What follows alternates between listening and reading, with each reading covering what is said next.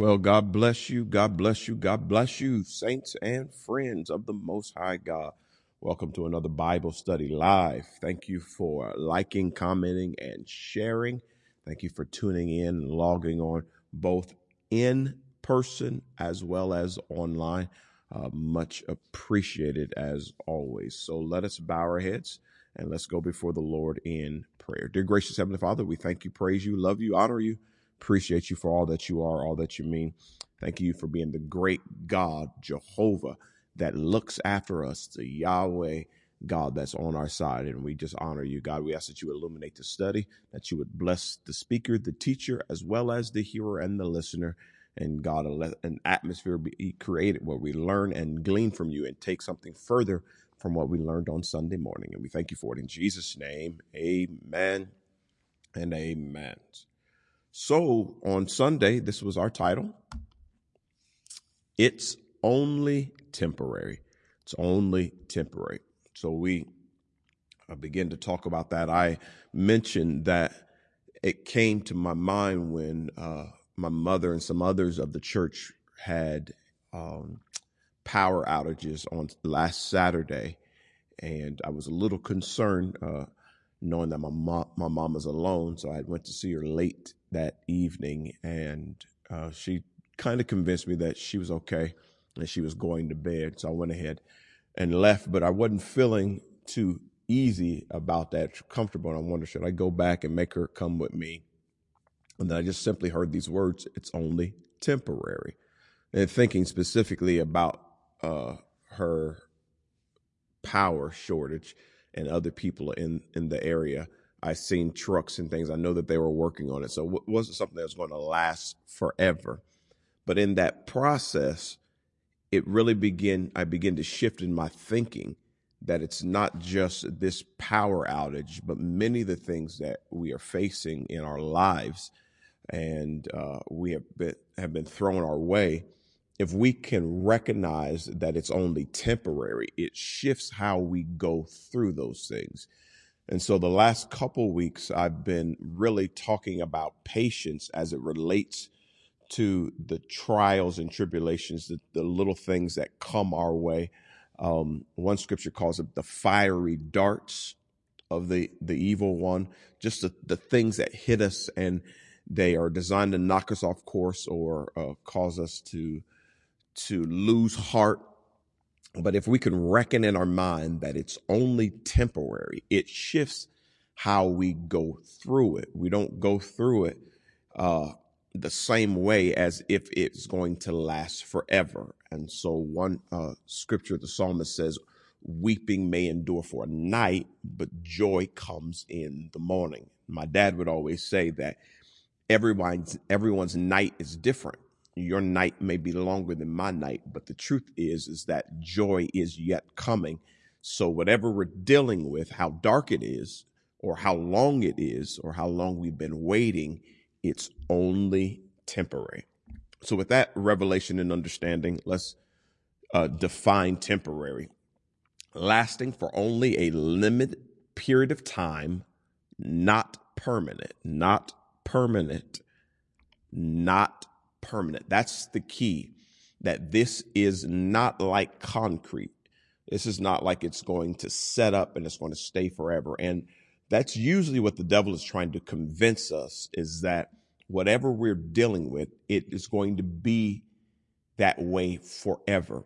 And one of the ways he convinces us is because many times the things go from bad to worse. It starts off at one level, then it seems to gradually get worse. And as it consistently, gradually gets worse as you're trying to traverse through it, it gives you this sinking feeling and this temptation to settle that it will always be like this. So I might as well just let myself go, or I might as well no longer have hope, faith. I might as well backslide and just go ahead and live my life.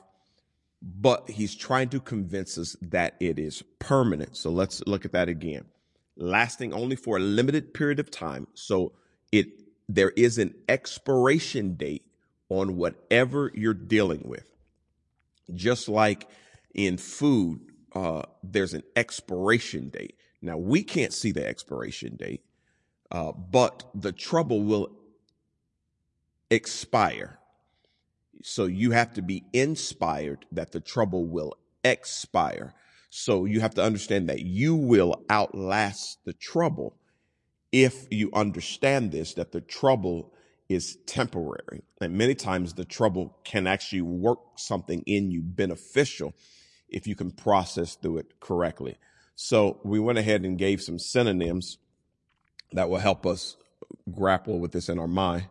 So brief, short-lived, momentary, fleeting, passing, impermanent, here today and gone tomorrow, transient, non-permanent, short-term, interim.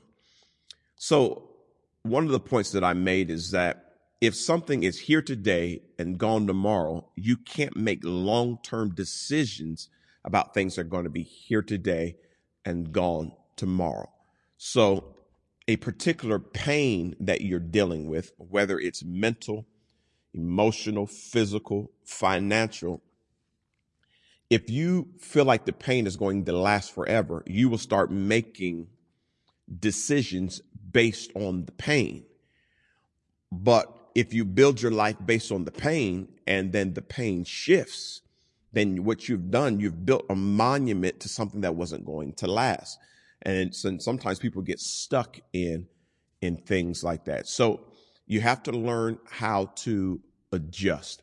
There have been people who have been divorced once, twice, third, fourth time, get it right, boom, they're off to the races.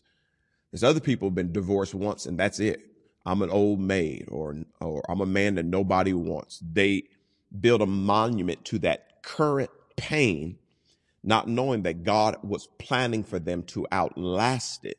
So you can't make permanent decisions on things that are only supposed to affect you limited time.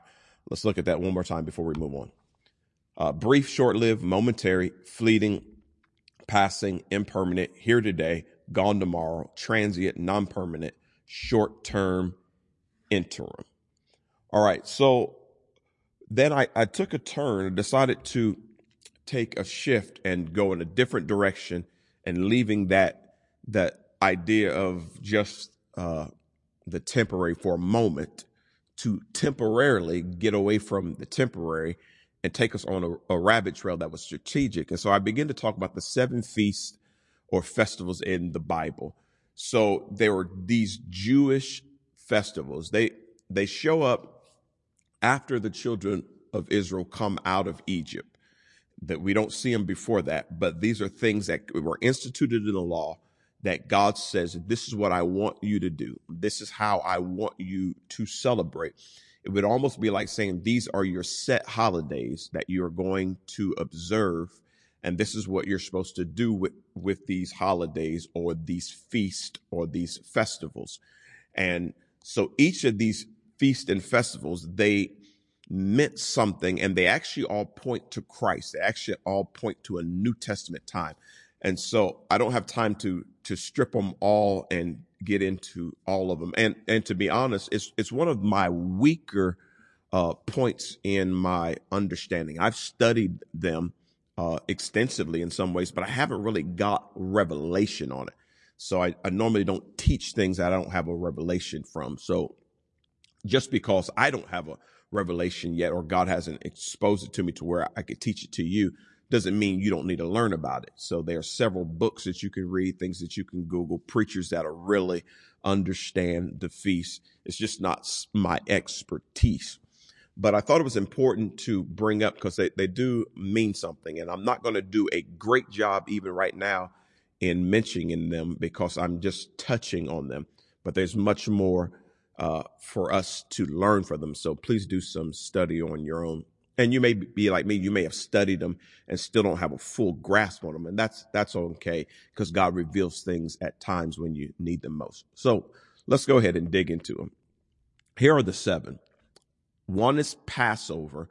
I will stop right there and just mention that that's one of the most prominent ones, but Passover really it really was instituted when we see that firstborn child, the firstborn male, I think it was the firstborn male of all throughout Egypt that was going to die as the last and final plague that really made the Egyptians want to release Israel. And the death angel was going to come, but the scripture says that they were told that they were supposed to paint blood over the doorpost. And when I see the blood, I will pass over you. And so no Israelite who had that blood painted experienced any loss of that firstborn male. I believe it was the firstborn male. So that became a very, very powerful thing. And so the feasts were built off of that. So the very first one is the Passover feast. And then it was the unleavened bread. It's hard for me to not try to mention something about them because it's just so powerful. But I won't get into too much because I can't do it justice. But right after the Passover, within the 7 days after Passover was the Feast of Unleavened Bread. Unleavened bread was bread without leaven, or bread without yeast, bread that doesn't rise. So it's flat bread. Yeast represented sin. So that's why you're looking for unleavened bread. Passover, you would look for a spotless lamb that could be sacrificed for the meal, which points to Jesus. But the unleavened bread was interesting about it. It was flat, but it was supposed to be pierced and scored. One of the things that seems very similar to this type of bread, if you look at saltine crackers, how they are flat and they've got little holes pierced in them, and then you can see the little brown lines where it kind of looks like it's like scarred. That's very similar to what the unleavened bread would have looked like. But when you think about that and think about Jesus, how he was scarred and bruised, especially on his back for our healing, but then he was pierced in his hands, his feet, as well as his side. So all these feasts really point to what Jesus was going to do. So I just wanted to throw that in there. Then there's first fruits. Jesus was the first fruit among the brethren. He was the first to resurrect. And so that we believe in the resurrection for us as well, because he was the first to resurrect. So all these things do point to Jesus. Then there's Pentecost. We know how that points to the Holy Spirit. Then there's the Feast of Trumpets, the Day of Atonement. The Day of Atonement, it speaks of all your sins being forgiven, which of course speaks to Jesus. So they would have one day where the sins of the entire Israelite camp was supposed to be atoned for that year. And they had a lot of other things that they would do, like if they felt like they had daily sins, but it was supposed to be a cleansing. So the Day of Atonement was that. And we know Jesus' blood washes us from all our sins. The Jewish people, they call it Yom Kippur. They still celebrate it. Even if the ones that don't believe Jesus is Messiah, they still celebrate the Day of Atonement. So after all that was this final feast. It was the Feast of Booths. It's also known in other ways. It's the Feast of Booths or the Feast of Tabernacles. Some people call the booths the tents, or also known in Jewish as Sukkoth. So what's interesting is it's the final feast. It comes after the Day of Atonement. So it comes after understanding that your sins are purged. So it is a celebration. All right. So now let's look at how Leviticus speaks about it. Leviticus 23, it lists all the feasts. It tells you all of them. Probably the first time that you see it in scripture where the feasts are listed, and gives you the details about them. So we're going to drill down on that very last one. Remember, leaving the idea of temporary for a second and going to these feasts, the Feast of Tabernacles or the Feast of Booths, and looking at what we can grab from it. Leviticus 23, 33 through 34 says, the Lord spoke to Moses, tell the Israelites, the festival of booths to the Lord begins on the 15th day of this 7th month, and it continues for 7 days. So it's week long, but that important number 7. So this is the seventh feast, but it's actually falling in the 7th month. And so since we are actually in the 7th month, and by the time I preached on it, we would have been just a few days past, just a week or so past the 15th. And so it just clicked in my mind. Now I did mention that the Jewish calendar is different than us. They are on what we call a lunar calendar. So for them, they have not come into this feast yet. This feast in 2022 it will happen in October. Their 7th month is October. So it was just quite interesting to me that we are in the 7th month, and I begin to put some things together. So let's continue to read. Let's go to 35 and 36. There is to be a sacred assembly on the first day. You are not to do any daily work. You are to present a fire offering to the Lord for 7 days. On the 8th day, you are to hold a sacred assembly and present a fire offering to the Lord. It is a solemn gathering. You are not to do any daily work. So one of the things I wanted to point out is the fact that when we first see these feasts and they're coupled with many of the other laws that the Jews had, it did seem like originally, if you just read it, it seemed like God was being unreasonable to these people who are in the wilderness, and he's giving them all these rules and all these things. But when you begin to look at it and begin to see what happened, how they were coming out of Egypt, they were coming out of bondage, and they were slaves. The things that God was instituting in the wilderness, what he was instituting was something to break the bondage mindset, the slave mindset. And one of the things that breaks the slave mindset is the idea of rest. Slaves and people who are in bondage, they don't know how to rest. And so God commanded rest. And he said, one of the first things you're going to do is, it's a solemn assembly. It's a sacred thing. You're going to gather together and you're going to rest. You're going to present offering before me, but a fire offering, and basically just sitting around the fire, relaxing. And the idea of rest is not just sleeping, but in scripture, the idea of rest is rest and remember. Rest and remember what God has done instead of working, remembering the bondage.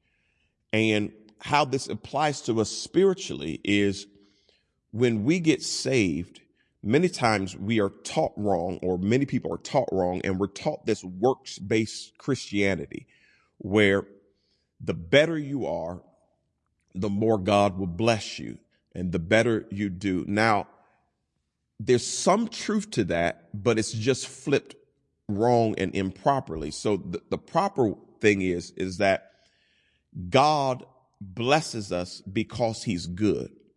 And what we do good is a response to his previous goodness.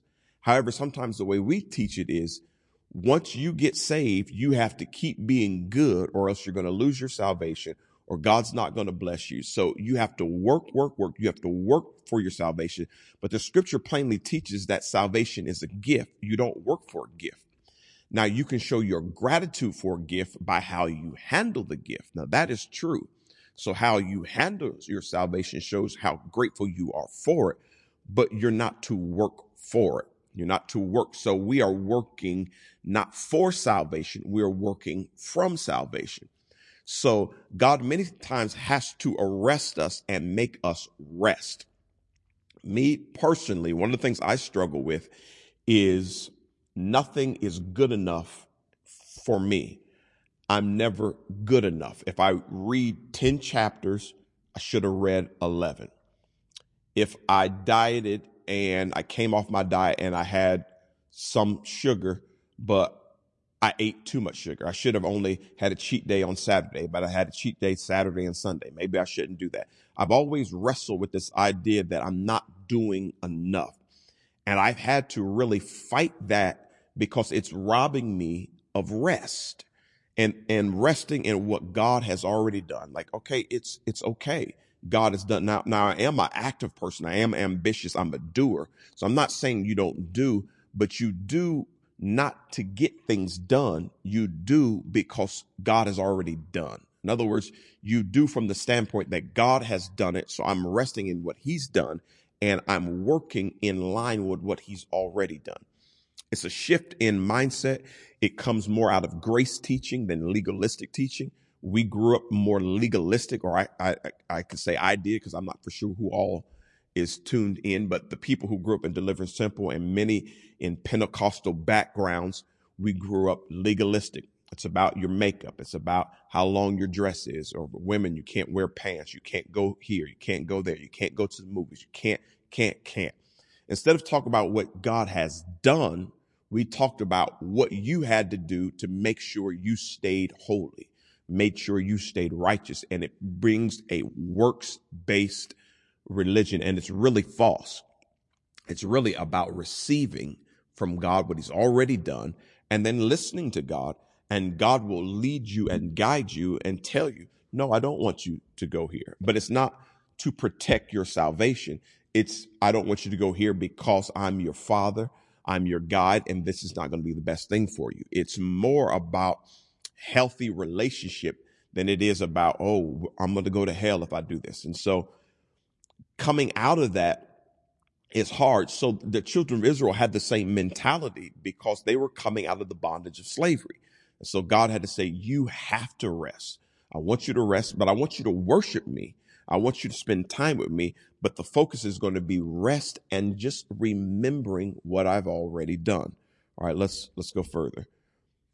Let's look at 39.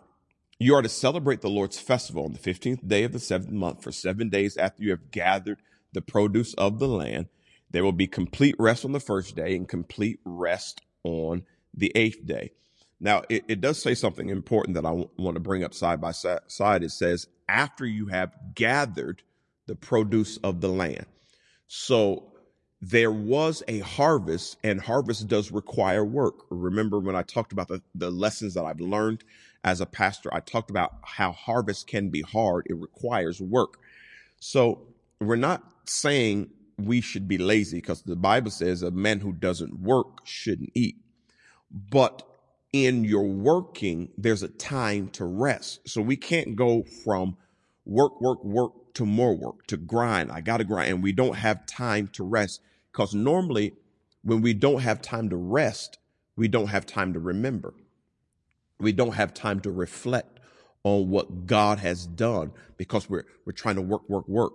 And so there is a season to work. There's a season to reap the produce of the land, do what God has called you to do, whatever God has called you to do, because whatever God has called you to do, it will wear you out if you do it correctly, because he requires a lot from us, but he still brings us to a place where we can rest. And the rest takes many ways. Sometimes rest is just your connection with God, just reading the Bible on the porch with a cup of tea, a cup of coffee. That could be your rest, your rejuvenation.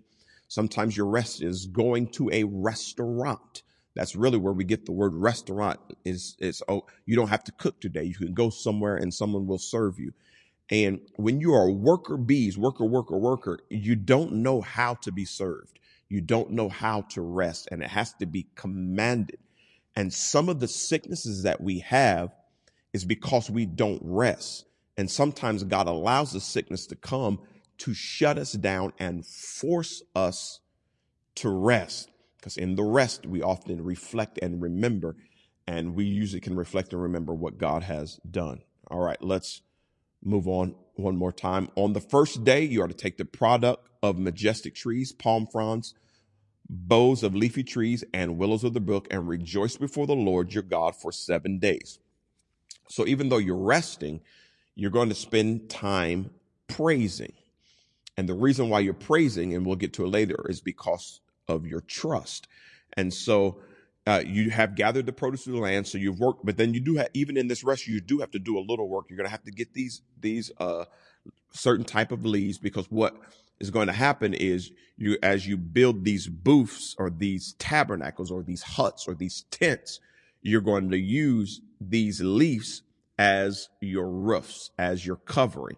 And you're going to first praise God with it. You're going to have your fire. You're going to do all that. But then when it comes time to retire for the night, you're going to go into your individual huts, and these things that you've been praising God with, they're going to be your roof. And one of the reasons why some of the scholars believe that is because it was different from like a wood roof or concrete, which of course they didn't have concrete back in those days, but they did have wood. So the difference is with those leaves, you could see through it. And so what you would do as you were resting in the night, you're looking up and you're going to see the stars and the skies. And what you realize is there's not much protecting you from the elements and you, except for God. So as you're reflecting, it reminds you that in this life of sin, all you really need is God. We have many things that God allows to be the roof over us, whether it's our education, whether it's our money, whether it's even our church, our denomination. But certain seasons that you get into, none of those things can cover you. You need God and God alone. You can run into some stuff that is so personal, so deep, that if God doesn't get you out, you're not going to get out. Like, the pastor can't preach you out of this. You can't, quote unquote, give your way out of this. You can't bribe your way out of this. You can't have enough friends to friend yourself out of this. All you have is God, and you find out all you need is God. And so this festival, it was a rest, but it was getting you to reflect on, at the end of the day, man, he's all that I need. All right. So, let's read a couple more. You are to celebrate it as a festival to the Lord 7 days each year. This is a permanent statute for you throughout your generations. You must celebrate it in the 7th month. And then here's the major point that I'm trying to get to, and I'll put it side by side. It says, live in temporary shelters for 7 days. All native-born Israelites are to live in such shelters, booths, tabernacles, tents, huts, whatever people want to call them. So your descendants will know that I had the Israelites live in temporary shelters when I brought them out of Egypt. I am the Lord your God. So the focus here is that you're doing this not just to reflect and remember, but to remind you of a specific time that I brought you out of bondage, but you weren't ready yet for your promise. So you got stuck in the wilderness. Now, the wilderness, they say it should have been an 11-day journey. It took them 40 years. So the problem that we have is, even though God has delivered us from a lot of stuff, we still get stuck in things that sometimes hinder us from our promise.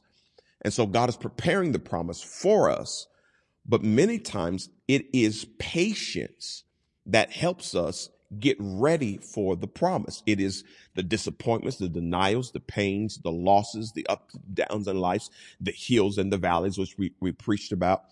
It is those things that many times get you ready for your promise. And so what God was saying to them is, I want you to do this throughout all generations, because I want to remind you that when you were in that in-between time, you were not unsaved. You were delivered from Egypt, but you hadn't quite got where you wanted to go yet. And that speaks to all of us. We say this a lot. I'm not where I used to be, but if I'm honest, I'm not where I want to be. So in that space in between, God says, celebrate this festival, because I want you to understand that when you were in that temporary space in between, I was there. I didn't abandon you. You know, God could have delivered them from Egypt and given them the directions to the promised land and said, get there on your own. And then when they got stuck in the wilderness, he could have been like, well, look, whenever y'all grow up, then y'all can go ahead and go on in to y'all can go from the wilderness into the promised land. No, he actually waited. Now, he did have to punish many of them because of their unbelief, but he waited on them to get their act together. He allowed the wilderness to really develop them for the promise that they was going to walk into. But the idea was the wilderness was always only supposed to be temporary. However, God can use temporary things to bring you to permanent places of promise. So the whole idea of this festival is to remind them of a time where God temporarily helped them on the way to where they were going. So that festival speaks to a lot of things. Now, here we're going to put it all together. I'm going to read that one more time, and then we'll move forward. Taking a little more time than I did Sunday. But live in temporary shelters for 7 days. All native-born Israelites are to live in such shelters, so your descendants will know that I had the Israelites live in temporary shelters when I brought them out of Egypt. I am the Lord your God. So one of the things that I want to point out is that he says, I want you to keep doing this, not so much for you, but for your descendants, for the people who haven't quite gone through what you've gone through. I need you to understand that I can help you in hard things and prove to you that the hard things are only temporary. But I'm proving to you, because now I'm not really trying to get the information to you. I'm trying to get the information through you to others, to the people who are connected to you, who are going to see you. And when they go through things, and many times the things they go through are much less than what you've been through, but you're able to come to them and say, it's only temporary. Trust me. I've been there before. Actually, what I went through was tougher than what you were going through. And I can promise you it's only temporary because you are my descendant. Now, that could mean a real descendants, a real bloodline. But for us, it means something deeper. We always talk about our Bible study class. We always talk about being disciple makers. So we become disciples, but we help other people be discipled. So they become our descendants. So how do you help people in hard times if you've never been in hard times? But if you think hard times are permanent, how do you help someone else when they are in something that's only temporary? So you got to get it through your mind. It's only temporary. And you have to look at what God has already done, and then you have to pass that information on. So in all of that studying of the feast, there's 4 points that I wanted to get to us that I think are important. Let's look at these 4 points. 1, praise me while you wait, because what you're facing is only temporary. So since it's only temporary, do not delete your praise. Praise me. If everything they use to build the roofs is the thing that God said, praise me with. All right. Number 2, rest in me while you wait, because what you're facing is only temporary. So the praise and the rest is things that we've seen in that festival. Trust me while you wait, because what you're facing is only temporary. So praise, rest. If you're praising and resting, it's because you trust the person you're praising and you trust the one you're resting in. So trust me, because it's only temporary. Because just because you're praising and resting doesn't mean that the thing is going to change overnight. So you still need trust. So in the process of all that, here's the final thing. Have faith in me while you wait, because what you're facing is only temporary. So I took that rabbit trail to get on the feast and the festival, because it was those lessons that we learned that we can employ while we're going through our patient challenges, our challenges of patience. We still need to praise. Just because you praise doesn't mean you don't have moments of complaining or moments of talking to God. If you look at Job, Job talked to God and told him how he felt. Some of it was complaining. Some of it was real and raw. Don't be one of those sedity Christians and act like you can't be real and raw. Now, you don't have to be real and raw with people all the time, but you can be real and raw with God. So you're praising God, but you can still be honest and like, I'm praising you now, but I don't want this to be like this forever. I praise you that I'm married, but I want my marriage to get better. It's okay to tell God that. I praise you for what you've already done in my finances, but God, I need some more finances. Nothing wrong with that. But the problem is when you withhold your praise because of what you're facing. And so you rest, you trust, and ultimately it pushes you to that place where you consistently have faith. Now, I didn't say this Sunday, but I'll add that this here tonight. The scripture says that faith cometh by hearing, and hearing comes by the word of God. So basically, it means faith comes by the word of God. The word of God is actually a seed. So every time you sit under the teaching and the preaching, what is happening is you are getting the word, and the word births faith in you. So you're not going to be able to praise, rest, and trust and have faith if you have no word. So don't ever let anybody think or tell you or make you think that you're coming to church is in vain, you're listening to the Bible is in vain, your gospel songs, you're listening to other gospel messages. Many people, they tune in to our church service and they tune into other church services. And the devil will try to tell you, oh, it don't work, or people say you ain't got to do all that. Never worry about what people are saying, because you are receiving the word, which is going to bring faith. Faith comes by the word, and you're going to need the faith to continue to journey on to your promised land. All right, so I went from there and went into 2 Corinthians 10. 2 Corinthians 10 was really what I wanted to get to, but I went through that rabbit trail to get there. And actually, it was really only one verse I was looking for. It's 2 Corinthians, not 10, excuse me, 2 Corinthians chapter 4. But it was 4 and 17 that I was really looking for. But I went a roundabout way to get there because I wanted to bring the point home. So let's go to 2 Corinthians 4. It says this: now we have this treasure in clay jars, so that this extraordinary power may be from God and not from us. So I'm jumping not quite in the middle, but a little later down. What Paul was dealing with, he had a lot of challenges, and he was writing to the church in Corinth, and he was trying to let them know that he was qualified to be in their life as a leader based on what he had gone through. And so one of the things that was happening in the church of Corinth is that there were a couple powerful preachers at the time. There was Cephas, which is known as Peter, the Peter that we know, the cutting ear off cussing Peter. He was a powerful preacher of that time. Paul was a powerful preacher, and there was another man named Apollos. And so there were different ones who had their preference. Some were saying, I'm of Apollos. Some were saying, I'm of Cephas, or I'm of Peter. Others were saying, I'm of Paul. And Paul was correcting them and saying, y'all getting into silly stuff, debating on who's my favorite preacher and not focusing on what God has done. And then he began to go even further. He's like, for the people who count me out and say, I'm not like Peter because I didn't walk with Jesus. No, I didn't walk with Jesus. But I got a lot of stuff that has happened to me that proves that God's hand is on me because of all the things the devil is trying to throw at me. So when Paul began to talk about these things, he was trying to show them that I'm qualified to be in your life as a leader because of the things I've gone through. So this goes back to what I just said about the whole thing about the descendants.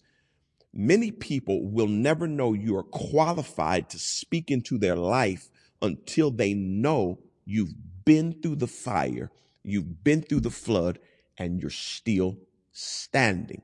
You're still here. Everything hasn't been a snap of the finger and a flip of your wrist and things turned around. You've gone through the muck and the mire. You've battled demons and devils. You've been on the mountain. You've been in the valley. You have been in hell and through hell. You've been on the top as well as the bottom. It is those people that really grab the hearts of others because there's nothing that they've been through that you haven't had some experience walking through. So Paul begins to explain that. And then he makes the statement that even though I'm going through this, it's nothing, because what it proves to me is that I have a treasure, but it's hidden in this earthly body. And it's so that I know that the power is not about me, it's about God. And so everybody who's connected to me, I need you to understand if power comes from me, it's not about me, it's about God. Because if I was so powerful, I would have skipped over these trials. I would have skipped over these troubles. I would have passed through hell. I would have jumped over hell. I would have hopscotched over hell. I wouldn't have walked through it. My daddy would still be alive if I was so powerful. I wouldn't have walked through this and that. So you have to understand, if power comes out of me, it's because of God, not because of me, because I'm nothing but a vessel. and being the vessel, I can never take credit for what God is doing. And people who haven't been through enough, they always take the credit for what God is doing. Paul is saying, no, I can't do that. So now we have this treasure in clay jars so that this extraordinary power may be from God and not from us. We are pressured in every way, but not crushed. We are perplexed, but not in despair. We are persecuted, but not abandoned. We are struck down, but not destroyed. Then he adds his victory list. He begins to talk about everything that he's going through. He talks about we. He's talking about him, his team, all the people that he ministered with. He was saying that, look, we've been through it, but we're still here. We've been through it, but we're not crushed. We're not in despair. We're not suicidal. We still have a smile on our face. We still laugh. We still enjoy it. So you can trust us because we've been through it. But the key is we've been through it. We didn't get stuck in it. And so moving right along, let's go to verse 10. We always carry the death of Jesus in our body so that the life of Jesus may also be revealed in our body. So now he gets to the real foundation of what is happening. The reason why some of us go through things is because each generation gets a benefit of the generation previous to them. So me as a black man, the generation of the 60s who fought for civil rights, I get some things because of their fight. But there's a generation after me. They get some things because of what I do. So every generation, we see that. Most parents understand that. We work so hard so our children don't have to struggle like we struggle. So if you grew up eating sugar sandwiches because you were so poor, one of the things that you try not to do is ever make your child eat a sugar sandwich out of poverty. You try to break that curse. And so when we go all the way back to Jesus dying, he died and he was crucified. But if you study things out, many of his disciples were beheaded, crucified. John was boiled in oil, and then it didn't work, and he got exiled to Patmos. They all went through high levels of pain. And one of the reasons why, and Paul says it said, we carry about the death of Jesus in our life so that the life of Jesus will work in you. In other words, God sacrificed his son so that we all can come on board. But then God chose certain people to sacrifice so others could come on board. So Jesus died, but then his disciples died. Then you get to Paul, and Paul never met Jesus face to face, but then he went through his own trials. And then Paul eventually was beheaded. And you go all the way down through the years. The only reason we have mega churches now where we have pastors, and I'm not talking about crooked mega churches. I'm talking about the actual good ones where they're in a big city and there's thousands of people there and they're able to live in a nice house and they have a nice facility for the church and for nice parking and all that. The only reason why that's possible is because of the groundwork of the people who laid that before, going all the way back to Jesus, the disciples, Paul, all the people who died. So every generation, we actually get a little better. So one of the reasons why you have to understand it's only temporary is because it's going to produce a blessing for the generation after you. And some people who are selfish are like, well, shoot, forget the folk after me. But here's the thing. When you get to heaven, you get rewarded for the sacrifices you made today that somebody else would benefit from. So we are benefiting from the sacrifice of Paul. Not only was Paul's sacrifice, but he put pen to paper and wrote from jail cells and wrote letters to churches to encourage them. He probably never knew that we would be reading them in the Bible and drawing strength from them. but he sacrificed for us. So I want to say that again. We always carry the death of Jesus in our body so that the life of Jesus may also be revealed in our body. So we take on death so life can come out to you. That's basically what he's saying. All right, let's go further. Verse 11, for we who live are always given over to death because of Jesus, so that Jesus' life may also be revealed in our mortal flesh. So this doesn't always result in what we would call pain. I mean, I am talking about some literal physical deaths, but it doesn't always result in pain. It results in what we call crucifying the flesh. So we crucify our flesh so that we could benefit other people. Here's a prime example of that. I've used this example before.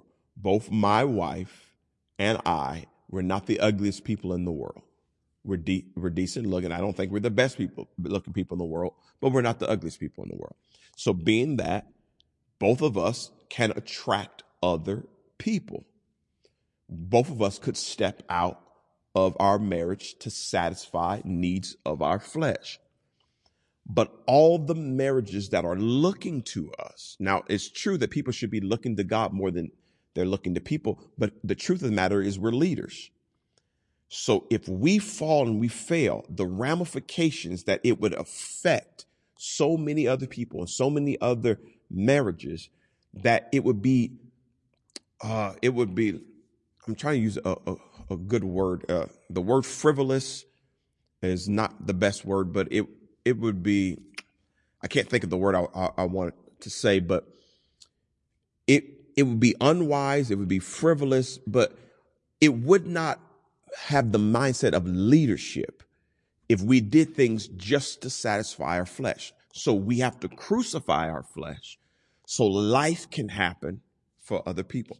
What would that do to our children? How would that hurt our children? How would it hurt our church? How would it hurt the body of Christ?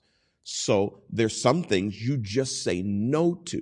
You turn that off. You die to it so that the people after you can be benefited. They can be blessed. And here's the word that I was looking for. I couldn't quite grab it. It would be irresponsible. It would show high levels of irresponsibility for us to just go out and live willy-nilly lives knowing we are leaders. And then you see things in the paper. We've done all kinds of crazy things. It would crush people. Now, true, people shouldn't be looking to us as their soul, but we're supposed to be leading people closer to God. So if we don't die to certain things, we hurt other people, and God will hold us accountable for that. So Paul is saying we go through this stuff for the benefit of other people. So why could this help us, knowing that we have to go through hard things?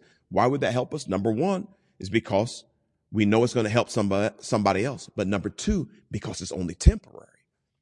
So I'm only temporarily going through something hard, but it's going to have permanent, lasting ramifications for the people who are connected to me. It's going to bless them permanently, but it's only going to affect me temporarily. So that helps us go through what we have to go through. Verse 13, and since we have the same spirit of faith, in keeping what is written, I believe, therefore I spoke. We also believe and therefore speak. So this connects us to the fourth point, which was the faith. So what happens is we die the way we're supposed to die, but then we start speaking faith into people's lives. Even though we're going through things personally, we understand it's temporary, and so we don't wait till we're out of it to start speaking faith. We start telling people, you can make it. You can do it. We start proclaiming, declaring. That's what preaching is doing. It's proclaiming, declaring. So every Sunday, I'm speaking faith to you. I'm encouraging you. Even though I'm going through things myself, I'm encouraging you because one day we're all going to get there together. I'm making up in my mind. I'm going to praise. I'm going to rest. I'm going to trust. I'm going to have faith because it's only temporary. And so now I'm going to speak in line with the word of God instead of speaking in line of what I'm going through. Oh man, it's so hard leading people. So hard denying my flesh. Oh, I can't stand this. Oh, it's so rough. Pastor, how you doing? Oh man, it's killing me. No, I can't have that kind of speech. So let's put this point up. Number 5, since it's only temporary, we don't let the momentary change our permanent confession. We don't let what we're going through momentarily change our permanent confession. So I tell us all the time, we confess our deliverance consistently. Even though I don't feel delivered, even though I have areas that are not delivered, I continually confess my deliverance. I do not let a momentary thing, a temporary thing, change my permanent confession. And then we added this. Since it's only temporary, giving up is not an option. Giving up is not an option. Number 1, I know it's only temporary. Number 2, and I've been flip-flopping these. Number 2, I know that what I'm going through is actually going to benefit someone else. Let me add number 3. So number 1 is only temporary. Let me make this number 2. Number 1 is only temporary. Number 2, since it's only temporary, I'm going to come out of it. And number 3, I'm going to bless somebody else. I'm going to bless somebody else when I'm in it, and I'm going to bless somebody else when I'm out of it. So the only way I lose is if I quit. So that means, once again, since it's only temporary, giving up is not an option. It's not on the table. I used the example Sunday that it's not on the menu. And so I jokingly said to Teresa, I wanted her to leave Sunday and go to McDonald's and order steak and lobster and watch them look at her crazy because steak and lobster is not on the menu. It's not an option. You can't get it at McDonald's. They're going to look at you funny. And I'm saying the devil's going to look at me funny when he tries to get me to quit because it's not on the menu. It's not on the option. It's not an option. It's not even in my vocabulary. I don't know how to give up. I don't know how to quit because since I understand it's only temporary and I've been praising him and I've been resting and I've been trusting and I've been having faith and I've been speaking in line with my permanent confession, I can't give up. I don't even know what the devil is talking about. Now, do I want some things to change? Yes, but giving up is just not an option. I'm going to move on. So then we close with these verses here. Verse 16, therefore, we do not give up. So, of course, that point comes right from this verse. Even though our outer person is being destroyed, our inner person is being renewed day by day. Here's something that we need to know scripturally about our outer person. Our outer person returns to dust. We never get the outer person back. The soul and the spirit go to God. And then the scripture says God, in the time of the resurrection, he creates a new body. We get a new body, a heavenly body, and that's for the new heaven and the new earth. So even though I am being affected and sometimes afflicted by what I'm going through, and it affects my outer person, and my outer person is wasting away, my inner person is actually growing every single day. So what's going to be more important in heaven, my inner person or my outer person? Well, my outer person is going to return to dust. So that's really not important. What's more important was happening on the inside of me. So as long as I understand it's temporary and it's only outside, I understand it doesn't affect what is on the inside. And so that's what's most powerful. So I focus on that. Therefore, we do not give up. Even though our outer person is being destroyed, our inner person is being renewed day by day. And here's the one that I wanted to get to. For our momentary light affliction is producing for us an absolutely incomparable eternal weight of glory. So not only does Paul call it temporary, he actually calls it light in comparison.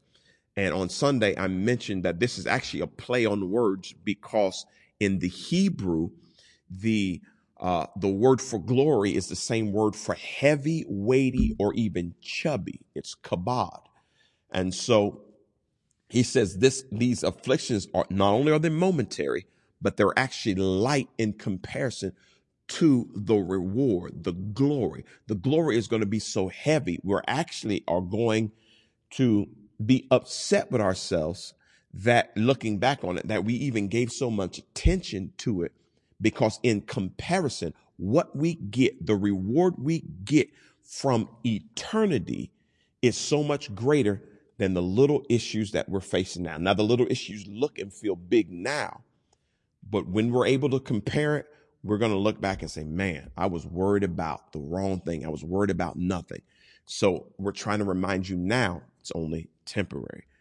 Here's point number 7, the final point. The trade-off is in our favor, so we can't lose our focus. And so the verse bears this out, verse 18. So we do not focus on what is seen, but on what is unseen. For what is seen is temporary, but what is unseen is eternal. So once again, we'll say it once again, it's only temporary. And the way we understand that is if we look more on the things that are eternal, and that helps us understand. Now, studying the feast and all that shows us what we need to do in the process. We'll go through it again. Praise, rest, trust, have faith, speak in line with the word. Don't change your permanent confession, and understand that the trade-off is so much more in our favor. And then at the end of the day, just keep reminding yourself, it's only temporary. It's only temporary. It's only temporary. No matter what comes at your way new, remind yourself it can't last forever. I will outlast it before it will outlast me. All right. Let's bow our heads and let's pray. Dear gracious Heavenly Father, we thank you, praise you, love you, magnify you, and appreciate you. It's only temporary. Whatever it is, whatever we're facing, it's only temporary. Give us the wisdom to understand that. Give us the understanding that sometimes we're only dying for that next generation, for the next people that we're connected to. We're actually laying down our lives for our friends. We're actually modeling what you modeled with your son. So just give us the emotional and mental and spiritual and moral capacity to face what we got to face, go through it, and come out on the other side. And for that, we give you praise and we love you. God, I'm asking that you would save the unsaved and that you would reclaim the backslidden, that you would bring people to your bleeding side. And we thank you for it. In Jesus' name, amen and amen. God bless you so very much. We appreciate you. Thanks for tuning in. Thanks for watching. Thanks for commenting, liking, sharing, and subscribing. We love you so dearly. And I will remind you again, Deliverance Temple, it is only temporary.